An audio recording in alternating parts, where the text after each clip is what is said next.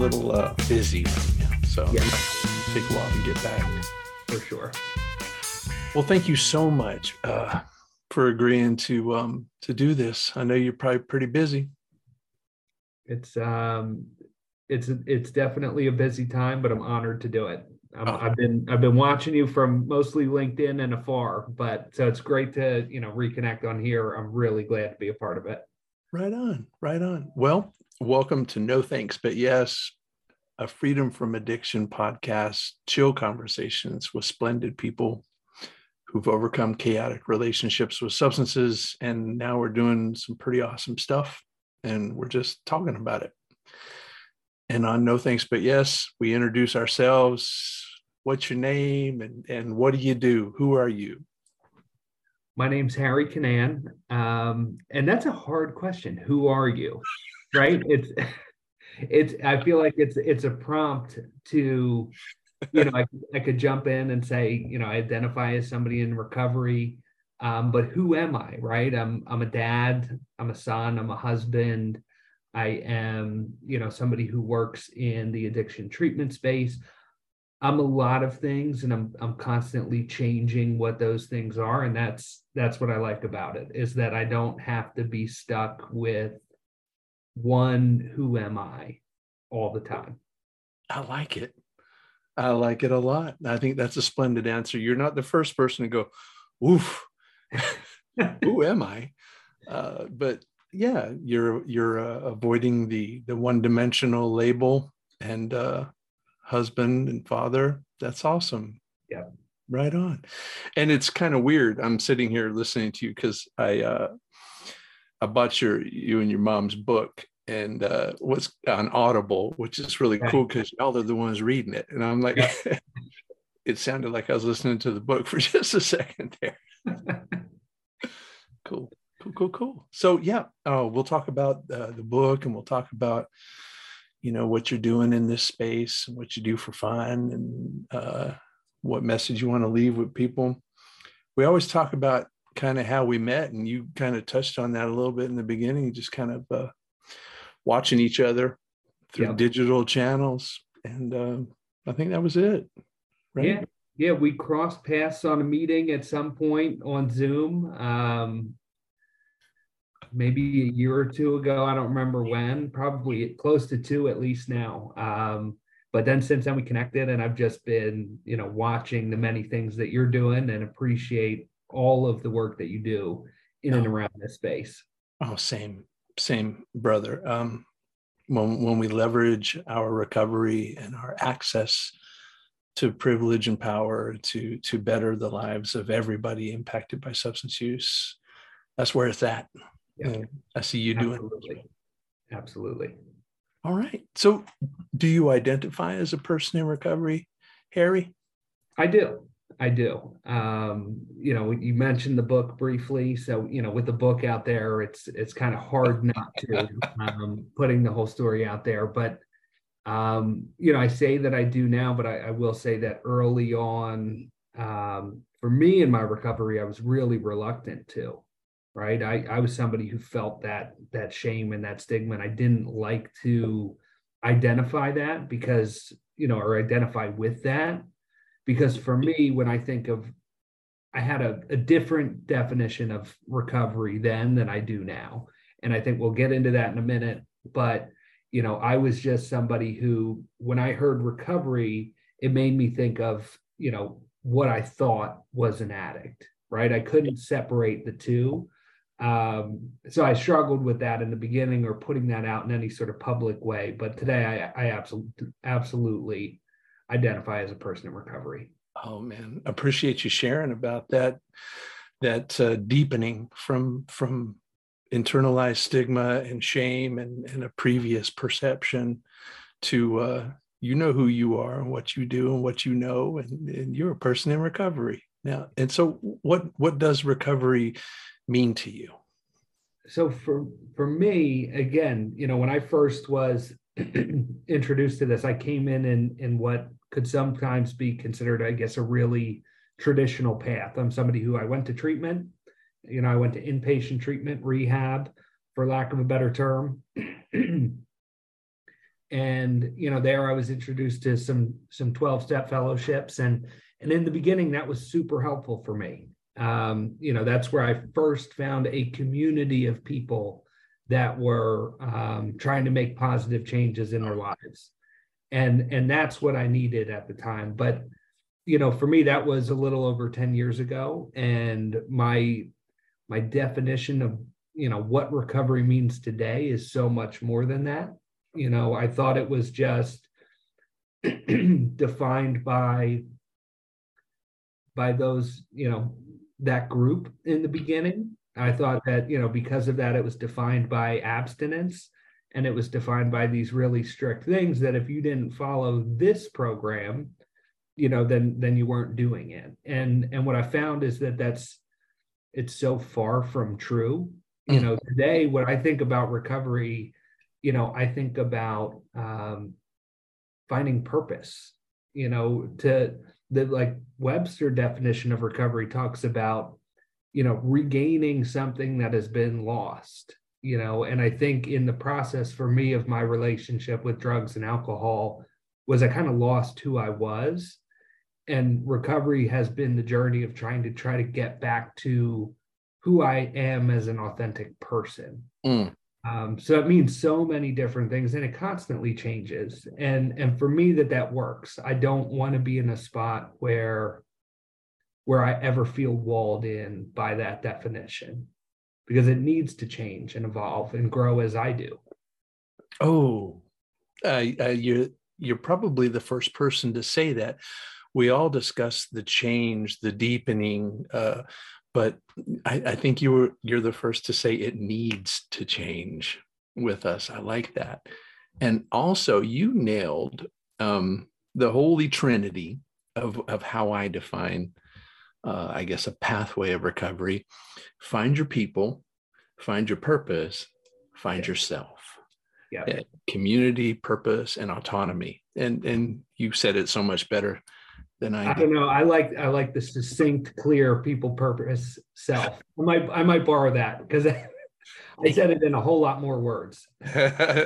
No, it needs to be explained. I mean, we can come up with these pithy comments, but you found a community of people on a pathway of resolving a chaotic relationship with alcohol and drugs. You discovered how to leverage your gifts into some kind of purpose on this blue marble, and you're figuring out who Harry is. That's what's up. Absolutely. It's been a fun ride. It's a fun ride. Well, I'm happy for you. I'm proud of you, man. Thank you. So, I guess maybe talk a little bit about the book and what you're doing in this space. The book was pretty high profile. You've got a famous mom. I've got a famous mom, and I guess we'll start there, because I am not somebody who ever intended to write a book. But one of the things that comes along with a famous mother is, she would be appealing for a book agent, for somebody that they would want to write a story. And when this agent found out about our story, he approached us, and I was about 5 or 6 years into recovery at the time. And I say that to say, up until that point, before I was approached to write this book, I was really, really closed about being in recovery. I didn't talk about it. I worked in a business environment where it didn't feel safe to talk about it, wouldn't have been understood or accepted. So I felt like I kept that part of me really, really private. Yeah. And, so we had an opportunity to write this book. And as we started to write the book, one, I'll say, writing a book with your mother is, it's a challenge. I think anybody with a mother can understand that. I love her to death. I have a mother. I get it. But it's not easy. But it was so valuable for us to learn about what we had been through. So she's a member of Congress now, but before that, she was a lawyer and a professor of writing. Nice. So growing up, she always talked about, to write is to learn. When we write things down and we process them, we get such an opportunity to understand them on a deeper level. So to write this story, this memoir with her about what we had been through, through the active addiction, through the substance use, through trying to figure it out, through the beginning stages of recovery, it was such a valuable process. But in starting to write it, one of the things that I recognized was something that I struggled with when I was actively using was I couldn't identify anyone around me who was in recovery. Ah. So I didn't see any hope. You know, the crowd that I had surrounded myself with were all people that were just like me, and I liked it that way. But I also felt an incredible feeling of just hopelessness because I wasn't seeing anyone get better. What I found, and I don't want this to be sort of a harsh critique of some of the 12-step things, but I think there was a lot of value in anonymity for me in the beginning until I could find and feel stable within myself and trust in who I was becoming. But I think it's really important that people share stories, diverse, different stories about all the different pathways and what worked for them, what didn't, because we need that. You know, when I was struggling, I needed that. I needed to see that maybe there was something that would feel a little bit better than what I was doing. And I couldn't find it when I was using. So I didn't know that it existed. So that's why I wanted to write the book. That's why I then have switched careers entirely to get into this space, to try to be more active in helping people, in sharing, you know, storytelling, not just mine, but trying to lift up other stories. That's wonderful. You know, we do have a tradition of anonymity in 12-step cultures of recovery. It is a principle that it's at its purpose is to preserve the fellowship itself, to promote humility, et cetera, et cetera. But what we discovered is this thing called recovery visibility, and that's what we call it. And the dual purpose that it serves is that big hope shot that it gives. You not only, you know, see people in subcultures of recovery, but you're at work and at play and high profile, and you see people thriving in recovery in all walks of life.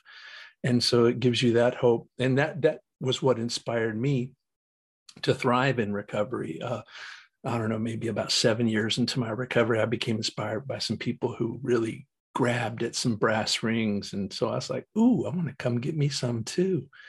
And then the advocacy value of storytelling. So we developed something early on called advocacy with anonymity out of Faces and Voices of Recovery. And it was a way to encourage people to leverage their stories of recovery from chronic illness without, you know, violating the traditions of their culture.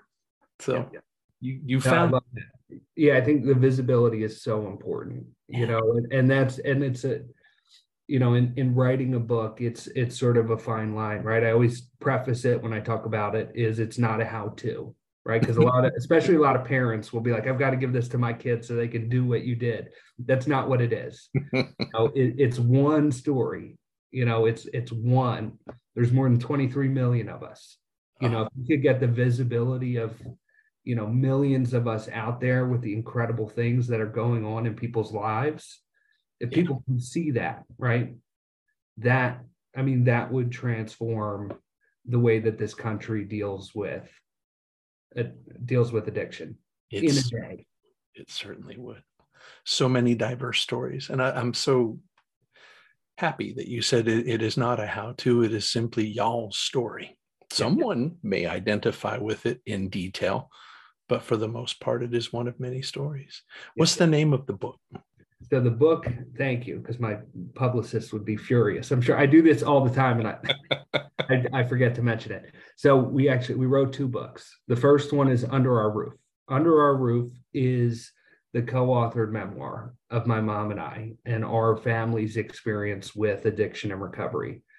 In the process, we had an opportunity actually to write a children's book.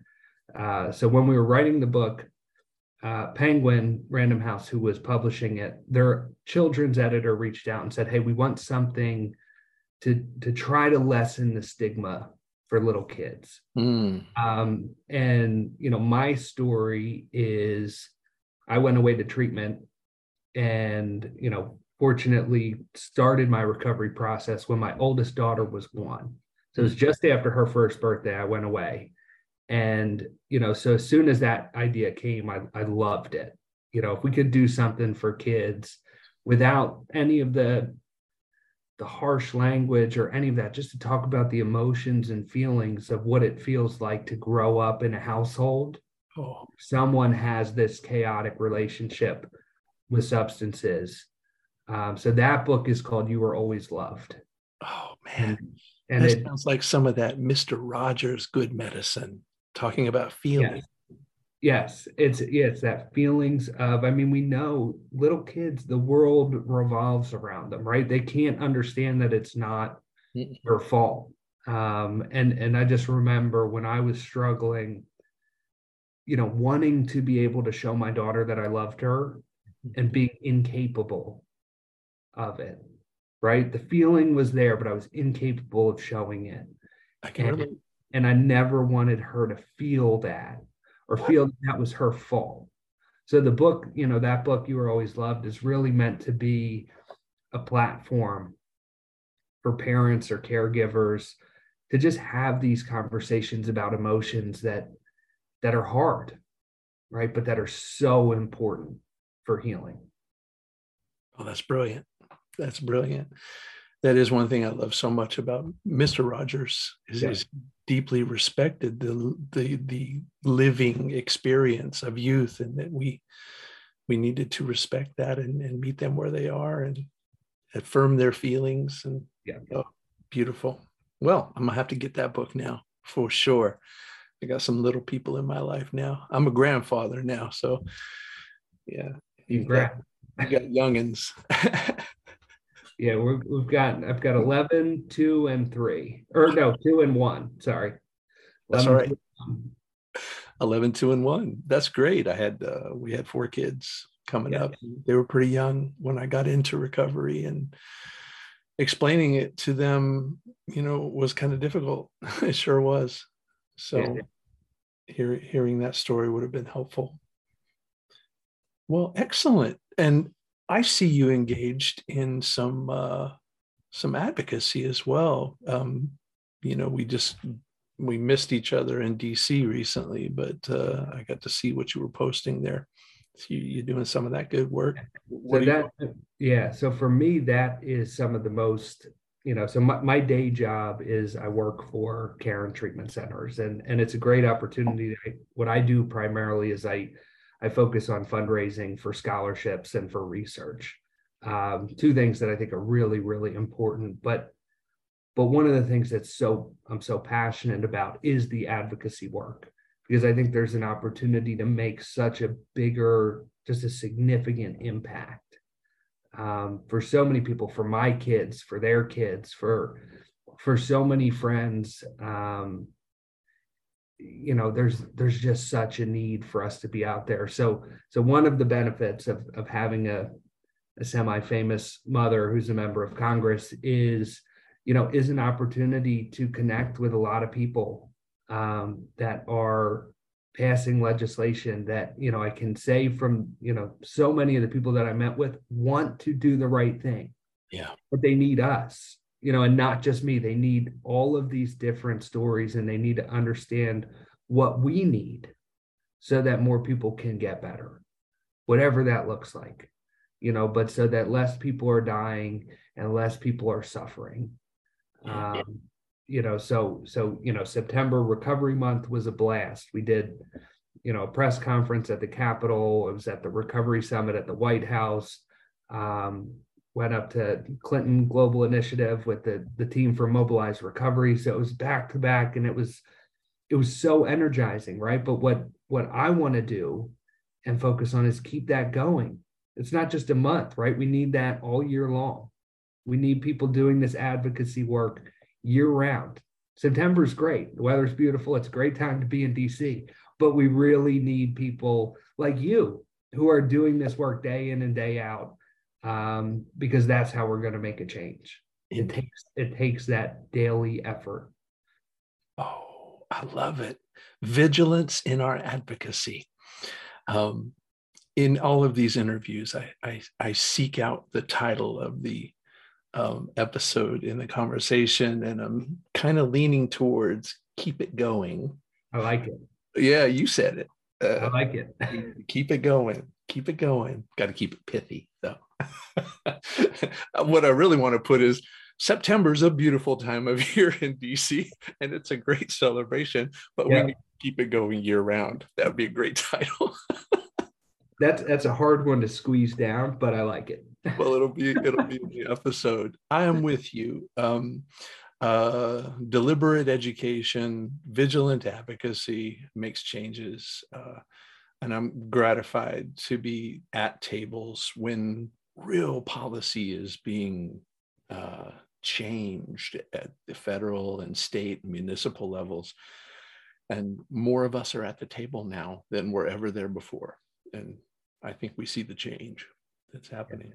And I'm so grateful to that, right? Because I'm brand new at this.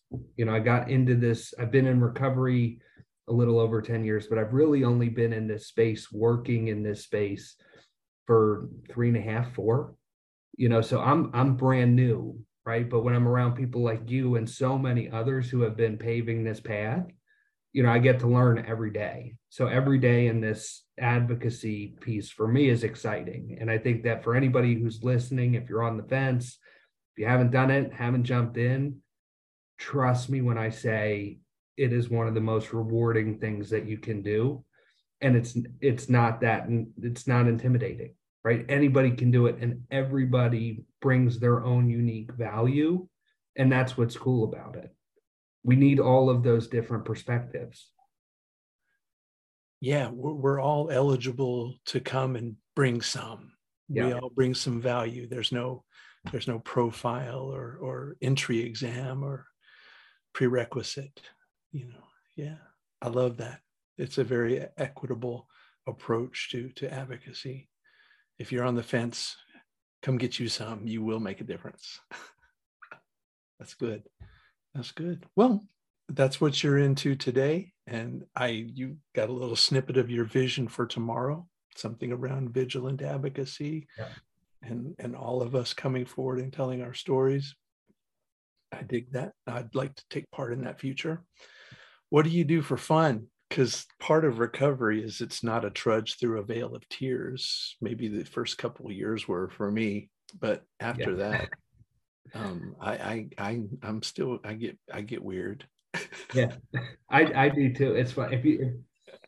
If I thought of, the things that I do today as the fun that I would be looking forward to when I was first getting into this, I got into recovery at 22 years old. And my fun then was, once I got over the fact that I thought the world was going to end if I stopped using drugs, I started to have a blast. But my fun today looks like, doing things with my kids, taking them out, getting to experience, activities through their eyes. I'll also preface this by saying, so I live in New Jersey. I work in DC. I basically live in my car on I-95.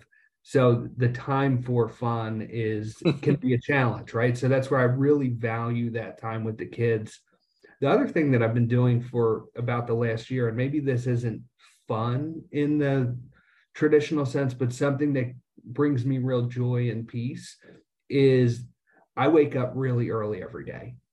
So every day I get up at 4:30 and I have time to read and to contemplate and think and journal and have that time to be present with myself. Now, again, if I thought that was going to be fun when I was getting out of treatment, that would have been like the worst nightmare, read and sit by myself. But for me, it gives me such joy today to be able to have that time of sort of solitude and quiet. But I love it. But I think, I'm somebody who, what I do for fun changes all the time. I pick up little hobbies and I stick with them for a little bit, and I try something new. I haven't yet found that one thing that's like my thing, which is okay. That's all right. Keep exploring. But no, that was a solid piece of getting up early. getting up early and living early and Yeah. exploring early and feeling early. I like it. I like it a lot. And I could picture your 22-year-old self saying, okay, boomer. Yeah, I would. I was the last person that I would have wanted to become. Yeah. But I wouldn't want it any other way. Yeah. I like getting up early and getting some things organized. I love walking through the woods and yeah, some old man stuff. I'm all right with that. Yeah. Well, we always leave on a message of some kind. Do you have a tight little message for folks that you want to leave in their minds at the end of this episode?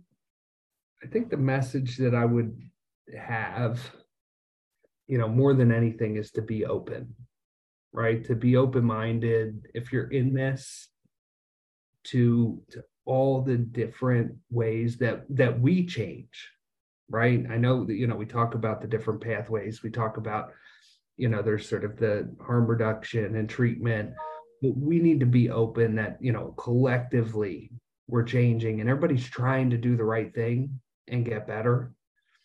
So if we just continue to show up and keep working at this every day with an open mind, like the difference that we can make is incredible. But I think the only thing that we can do to get in our own way is if we're not open-minded with each other, about understanding that, we're coming from the right place. We're trying to do the right things, and we need to accept that other people are where they are and they view things how they view them.